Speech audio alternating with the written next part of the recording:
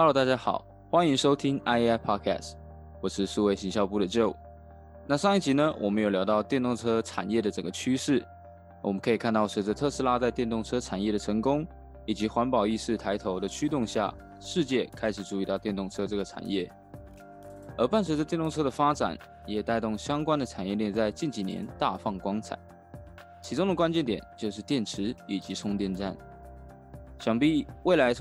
电动车如果要像现在的燃油车一样普及，势必充电站的普及性是首要的目标。今天我们很高兴能够邀请到威强电南韩的业务 Kun 来跟我们聊聊电动车充电站在南韩的发展，请跟各位做个简单的自我介绍吧。嗨，大家好，我是 Kun， 我是威强电的南韩区业务。那我本身是韩文系，所以韩文略懂。那目前是负责 IAI 韩国市场的 IPC 销售，还有技术咨询的服务。今天很荣幸可以获邀来分享我对韩国电动车充电桩市场的一个理解，还有分享一个在韩国实际导入的充电桩应用案例。OK， 好的。那在进入我们今天的主题之前，我想要先让各位听众呢了解一下目前南韩整个电动车的市场概况。那 Kun 可不可以跟我们简单的分享一下呢？好 ，OK。那根据韩国汽车产业工会，它针对全球主要的国家有做一个电动车市场的调查报告。那这个报告结果显示，全球在去年2020年总共卖出大约294万台的电动车。那韩国呢，在去年电动车的销售总量是6万台左右，其实是全世界第9多的国家哦。那顺带一提，台湾去年电动车的挂牌数其实只有6000多辆。所以你可以看出这个数字的差异哦。那另外我们看一下韩国最著名的汽车集团，就是现代和 Kia 汽车集团，他们在2020年全球贩售大约是19万8千台的电动车，其实仅次于很有名的特斯拉，还有福斯集团，还有 GM 汽车集团，已经是全球第4大的电动车销售品牌哦。所以可以说在电动车领域，韩国车厂其实已经一跃成为前段班。那其实你如果看整个电动车相关的产业链，对电动车来说最核心的零件是什么？就是电池嘛。那电池其实也是韩国企业的强项。韩国的 LG 能源解决方案，这是它的公司名称，它是2020年从 LG 化学中分拆出来的。那还有三星 SDI、SK 创新这3间公司加起来，他们在2020年全球的电动车电池供应链中，他们的市占率高达35%哦，那蛮高的。所以这其实占据相当高的份额。那从上面2个数据，我们就可以看出来，韩国企业在汽车制造或是电池制造方面的实力。然后你可以看到，在这个新兴的电动车产业，韩国企业它其实是在扩大它自己的影响力。OK， 所以这样看起来，其实相较于台湾，可以看出来南韩的这个电动车的市场其实是相当的活跃。那就蛮好奇，是在政府啊，对于这样的趋势，他们有什么样的政策上什么样的表示吗？或是？没错，在政策方面，韩国像那个文在寅政府，他们去年有提出一个叫绿色新政的一个计划。那这个终极目标是在2050年以前，韩国要达到碳中和，所以他们要有计划性的去推动一些像基础建设的绿色转型，或者打造绿色经济的这个产业链。那其中一项政策的重点就是要促进电动车的普及，所以他们目标是在2025年之前，将韩国国内的电动车数量从现在累积是14万辆，他们要提升到113万辆。对，所以你可以从政策我们就可以看到，还有刚刚提到一些市场讯息，我们就可以知道，韩国它现在很积极的在拥抱电动车，所以从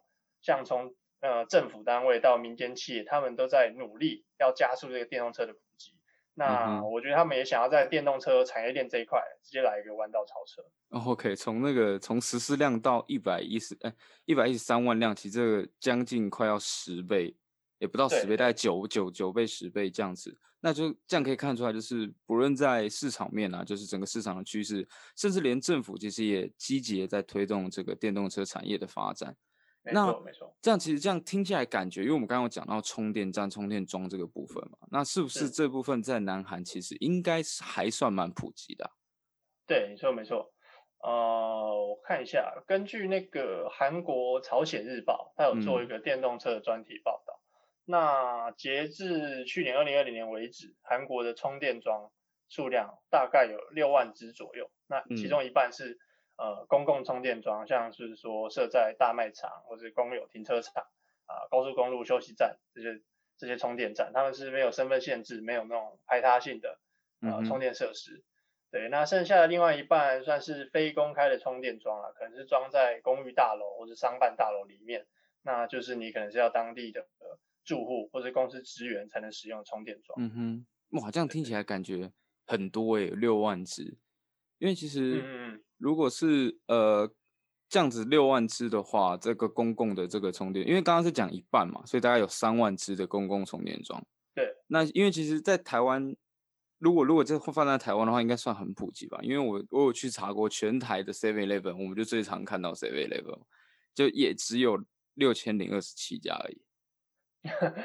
对对，OK，对，因为很多国家它其实会用那个车桩比来看，就是说电动车数量跟公用充电桩的比率来看这个数量多不多。对，那欧盟车桩比大概是8.5:1，就是8.5台电动车比一支充电桩。那中国是7.5:1，那美国目前好像是16.4:1，所以相较之下，对韩国的充电桩普及度算是相当不错。但也不能说单看充电桩数量，因为充电桩的位置，那它方不方便到达，方不方便使用，那规格是慢充、快充，这些其实都会有影响电动车它车主使用的体验，还有说你燃油车车主会不会想要换到电动车这个意愿。了解。那我觉得就关于规格这一块，我认为会是未来其实算是蛮重要的一环，就除了刚刚有提到的快充或慢充这一块。那当然还有其他更多的附加功能。那在这一方面的话，Kun 你有什么可以跟各位听众分享的吗？好，那讲到规格的话，我先跟大家简单介绍一下充电桩的种类好了。对，它其实很细的，但我就大概简单分一下。没问题。它就是简单分，就是它有分慢充、快充。那慢充就是提供 AC 交流电，对，那快充就是直接 DC 直流电，直接给 DC 直流电给那个电池供电这样。那根据坊间的资料，一台电动车从电量0%到80%，慢充的话通常需要6到8个小时，那快充只要20到40分钟不等。所以快充就相当适合在高速公路休息站，对，或是主要干道旁边的，像是我们现在看到加油站，你就可以换成那种快充站，就是你有即时需要的时候，你就可以用快充来充电。对，那慢充的话，就是像可以装在像我刚才讲的公寓大楼里面，就是住户回到家，他停好车，他插上充电枪，他就直接充电一整个晚上，就好像我们晚上帮手机充电一样。那因为快充它的建置成本比较高，所以目前比较普及的公用充电桩大概都是慢充。对，那慢充对于电网的影响也比较小。不过韩国它现在为了要改善整个电动车的充电环境，他们有定一些计划，像他今年就希望新增3000支的那种快充的充电枪，那让整个快充的充电枪数量来到12000支。那他希望在2025年的时候可以继续扩充到全部总共有17000支的充电枪。对，那他其实有提供一些优惠的补助啦，来吸引那些营运商啊、业主来投资建设这个快充的充电站。对，所以其实现在听众应该感受到韩国政府它其实在电动车普及上面，它施加是蛮强的一个政策力道。真的，不论就是刚刚提到，就是从14万然后一路增加到113万，然后到现在连这个充电站的普及，其实他们也是积极的在做这样的建设。是。对，那我就想要问一个有趣的问题啊，因为其实我们这样听到这边，我们应该已经可以看到，其实未来充电站、充电桩可能会像现在我们所看到加油站一样普及，甚至可能会有就是那种复合式的充电加油站之类的，也说不定。对，那我就想问说，那现在的加油站和就是未来这个整个充电站，实质上有什么样的差别呢？好，其实帮车子加油跟帮车子充电，我觉得这跟可能从你家汽油换成你家柴油，这是完全不同的概念。因为它是整套系统跟使用习惯的改变。举例来说，像加油站不是都有一种汽油味嘛？虽然我知道很多小朋友好像喜欢闻，对，还是只有我。没有，我也很喜欢闻，没有啦。对，对，但其实大家都说，其实那个对身体不健康嘛，所以你对不太会想要在那环境待太久。然后嗯，你有时候看到加油站，你就会看到那个严禁烟火的标语啊，就小心会不会不然抽根烟，就害好，加油站完蛋，爆炸了。直接爆炸，对对对，对对对，所以其实你不太会想要在那空间待很久。但充嗯电桩，它就像你帮手机充电一样，它就是把充电枪插上车子，那就结束就搞定，其实非常嗯哼，简单又安全，没有什么异味。所以你其实它是一个可以让你在那边放松休息的一个空间。嗯，对，所以就像就你刚刚提到的，其实那种复合式充电站，现在在韩国也已经有了。哦，对，像那个现代汽车，它最近跟那个一个叫 SK Networks 的公司，它有合资投资一个充电站，嗯哼，他们就在主打说，你帮汽车充电的同时，也是帮自己充电。哦对，，OK，他就是说，他邀请一些连锁的咖啡厅啊，或者一些艺文空间来进驻这个充电站，然后甚至像现代汽车嘛，它就有提供现场我直接给你新车试乘服务，就是你帮你的电动车充电，那我提供给你去开我们家新车。对，OK，所以它其实充电之余，它提供很多不一样的价值服务。嗯哼嗯哼，对，那其实相较于传统的加油站设计，现在的充电站还有新式的充电桩，他们有很多那种很直观的界面，还有触控荧幕。对啊，嗯，那我假设现在有更多的荧幕嘛，那是不是就是一个打广告的好地方？哦，真的，对啊，所以我相信未来会有更多大型卖场商在提供电动车充电的服务的时候，他们会利用电动桩上面的这些荧幕呢，对车主进行的广告催眠，来刺激没错，消费。对，这就跟我们就是进到那个百货公司，我们搭电梯，甚至是上厕所的时候，都会有那种广告在疯狂在轰炸对，我们，所以这搞不好真的对对对，没错。会成为一个新式的行销手法，也不一定。对啊，我觉得会。嗯哼，所以我觉得它其实可以延伸的东西还蛮多的。嗯嗯那我再举一个充电桩跟加油站不同的地方，就是充电桩他们现在就会讲要有联网的功能。嗯哼，对，那充电桩联网有什么好处？就是它首先它可以回报目前可以使用的充电车位的数量。对，因为嗯，其实像我刚刚讲，就算你快充，你还是要20到40分钟嘛。对，对啊，还是有对啊，那如点久。果慢充你要更久，所以你一定嗯想要知道说现在那个充电桩它现在到底有多少个是可以使用的。对，那透过联网，我们就可以让充电站它去回报这个讯息，那车主嗯他就可以透过手机 app，他就可以清楚知道，哎，哪边还可以充电，甚至未来可能可以推行到说，我先提前预约我的充电车位。嗯，对，那车主他停好车，插上充电桩之后，他其实就可以去逛街去休息。那他也可以利用网络啊远端去确认车子的充电状况。就假嗯哼，如说充电上面可能有出现一些异常的话，他也可以透过手机，他就可以及早发现，不会说你可能过了几个小时回来取车，那才发现电其实根本没有充进去。你可以哇，想象你手机接上行动电源，你那时候没嗯哼，电，你接行动电源，然后几个小时回来之后发现你线没接好，手哦，机没有充好电那种感觉。真的，对真的会非对，常不爽。会很崩溃。对对啊，所以你如果充电桩联网，你就可以来改善这个问题。，OK，对，那我最后再分享一个那个充电桩联网的一个应用案例，就我看嗯哼，到还蛮有趣的，它嗯，叫做 Plug and Charge，它是 哦，IEC 国际电源委员会公布的一个 ISO 15118里面的一个内容。嗯哼，它是说驾驶人你把充电枪插到车子之后，它充电桩可以自动完成身份的识别，然后帮你做结账付款，然后它立刻帮车辆充电，所以就哦，是即插即用，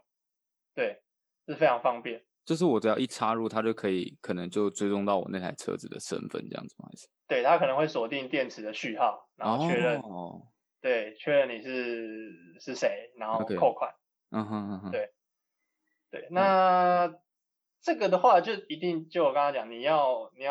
确认身份，你要扣款，你就是要连上网。对，所以嗯，它就需要透过安全然后加密的连线去取得刚刚讲的一些资讯。对，那你这个听起来很酷，但会很遥远吗？其实也不会，因为嗯哼，像目前已经上市的那个保时捷最新款的电动车 Taycan，还嗯有福斯啊、福特，他们最近出的新款电动车，他们现在也都开始做更新，来支援嗯，这套国际标准。对，所以其实，在不久的未来，我觉得这种 plug and charge 这种随插即用的这种使用方式，会变得很稀松平常。了解，哇，真的非常感谢坤跟我们分享那么多哦相关的这个充电站啊、充电桩的一些案例以及知识。那我觉得我们要开始进入到我们专业的领域了，就算是前面只是暖身哈。那再来详细，我们来看整个充电桩的内部设备啊，就是未来或是现在会有什么样的需求吗？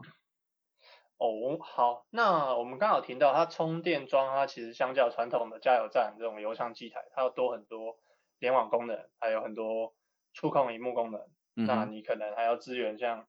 现在有很多 Apple Pay 啊、Line Pay 这种电子支付工具，所以你不能嗯嗯像传统的那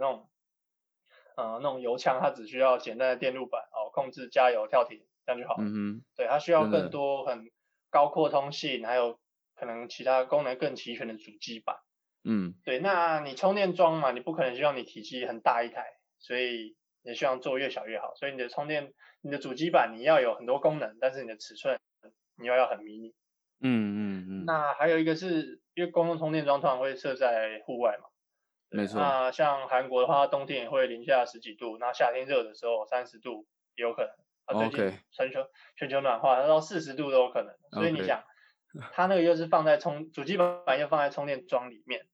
所以你嗯哼，整个放在户外曝晒的时候，那个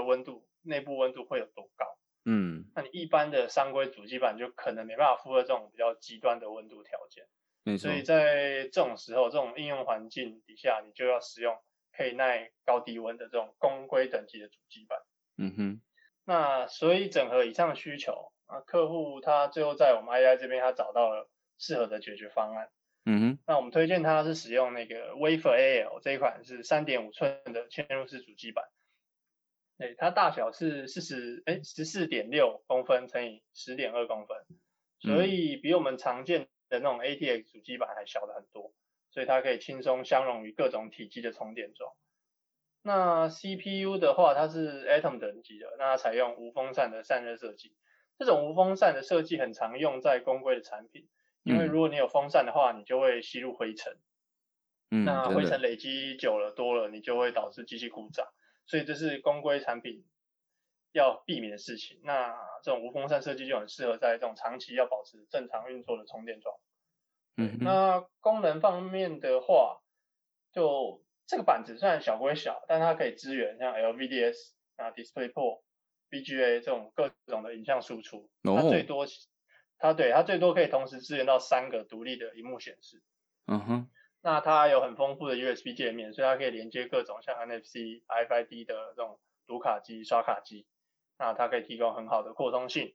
那最后是联网的功能，像嗯，充电桩它通常会设在户外，你不太可能说拉一条一条网路线过去，对啊，所以你通常就会，对，你现在就会需要像手机一样，你就要一个 SIM 卡来嗯哼，做上网。对，那我们 Wafer L 上面它已经有，我们有先做好一个 SIM 卡的插槽，所以你嗯客户他只要去买可以那个相容的无线模组，你就嗯哼，可以像手机一样，你就直接插入 SIM 卡就可以做无线上网。对，那我们板子还有一个功能叫做 Wake on LAN，那这个功能是让使用者他可以透过网络连线来远端做开关机，就是你可以想象一哦，下，今天如果充电桩它出现异常，那维修人员他可能不方便到现场，他可以直接用这个 Wake on LAN 的功能来帮充电桩做开关机，对，或是系统更新这样。哇，那这样其实看来这个 Wafer L 真的是麻脆削小，但是五脏俱全诶。就是不论是对对。不论是对于就是用户体验来讲，或是对于整个就是企业主他可能未来要做整个调整或者更新，可以做一个及时的处理。对对。对，不过我就很想问，这个相较于其他公司的产品啊，就是 Wafer L 又跟他们有什么样的差异性吗？有什么比较特别的？其实如果你单看硬体功能的话，嗯哼，它的技术难度不是很高啦，就是坊间的 PC 业者应该都做得到。对，那嗯哼，你要说 IEI 有什么过人之处？那我刚刚有提到，目前新式的充电桩，它会要连接很多不同的设备，读卡机那各个触控荧幕对，那这些东西它其实不是说你插上去就可以用，它其嗯哼，实会有一些相容性的问题，所以你就可能需要 RD 工程师来对系统做一些参数的调整，或是规格上的微调。那这其实是很吃人力的事情，嗯，因为不是每一间公司都有足够的人力来做这件事情，他们也对，不一定有意愿。对啊，你没错，比如说今天充电车的专案，一年几百片数量，那对某些公司来说可能就是零头。那它就比较难提供这种比较客制化的服务。但我们 IEI 呢，一直以来都是不希望把自己只当成一间硬体产品的供应商，而是整套解决方案价值服务的提供者。所以我们收到这种客制化需求的时候，我们有专门的 FAE 工程团队来帮助我们客户。那必要的时候，我们也会请软硬体的工程单位，我们来一起加入。那就是利用提供这种更有弹性的技术服务来帮助我们的客户。对，那另外一点是电动车产业其实这几年才开始蓬勃发展，所以其实很多技术规格都还在不断的演进跟变化。那能不能随时跟上产业发展的脚步，我觉得是一件很重要的事情。真的。那 IEI 在软体、硬体、韧体，或是甚至 OS 作业系统，我们都有专门的研发团队，所以我们一直不断的在追求技术的创新。所以面对国际上各种这种国际标准新的规格，我们都有完整的验证测试单位，所以我们可以确保我们 IEI 的产品都可以符合国际级的标准。对，那最后是上一集 Podcast 来宾，我们产品行销处副总他有提到，我们 IEI 目前也是鸿海的 MIH 那种电动车开放平台，对，我们也是他的成员。那虽然说电动车还是很新的领域但是我们 IEI 其实也早就部署了一些资源在 AI 物联网这方面的应用。那这些应用跟电动车上面很常看到的自动驾驶，或是车联网，或是刚才讲的充电桩联网，这些都是息息相关的。然后我们也很积极的在跟电动车产业链里面的各家业者展开合作，所以透过这个 MIH 的平台，我们也期待可以跟这个平台里面的其他成员看能不能激荡出更多新的火花，那我们可以一起开发出更多创新智能的产品。对所以也希望我们听众朋友就继续锁定我们 IEI 的 Podcast 和 YouTube 频道上面会有更多上面会有更多 IEI 的新消息。没错。OK， 感谢坤今天跟我们分享这个非常完善以及整个完整的关于电动车的还有整个充电站充电桩的整个内容。那就像他刚刚所说的，如果喜欢我们这一集的 Podcast， 请一定要订阅我们的 IEI Podcast。那我们将会持续的更新更多的 Inside Talk。那如果你们不想要错过任何微强电 IEI 的整个最新消息，那请一定要追踪我们的脸书、LinkedIn、YouTube， 或是订阅我们的电子报，锁定微强电，掌握科技新发现。谢谢你的收听，我们下次见，拜拜。拜拜。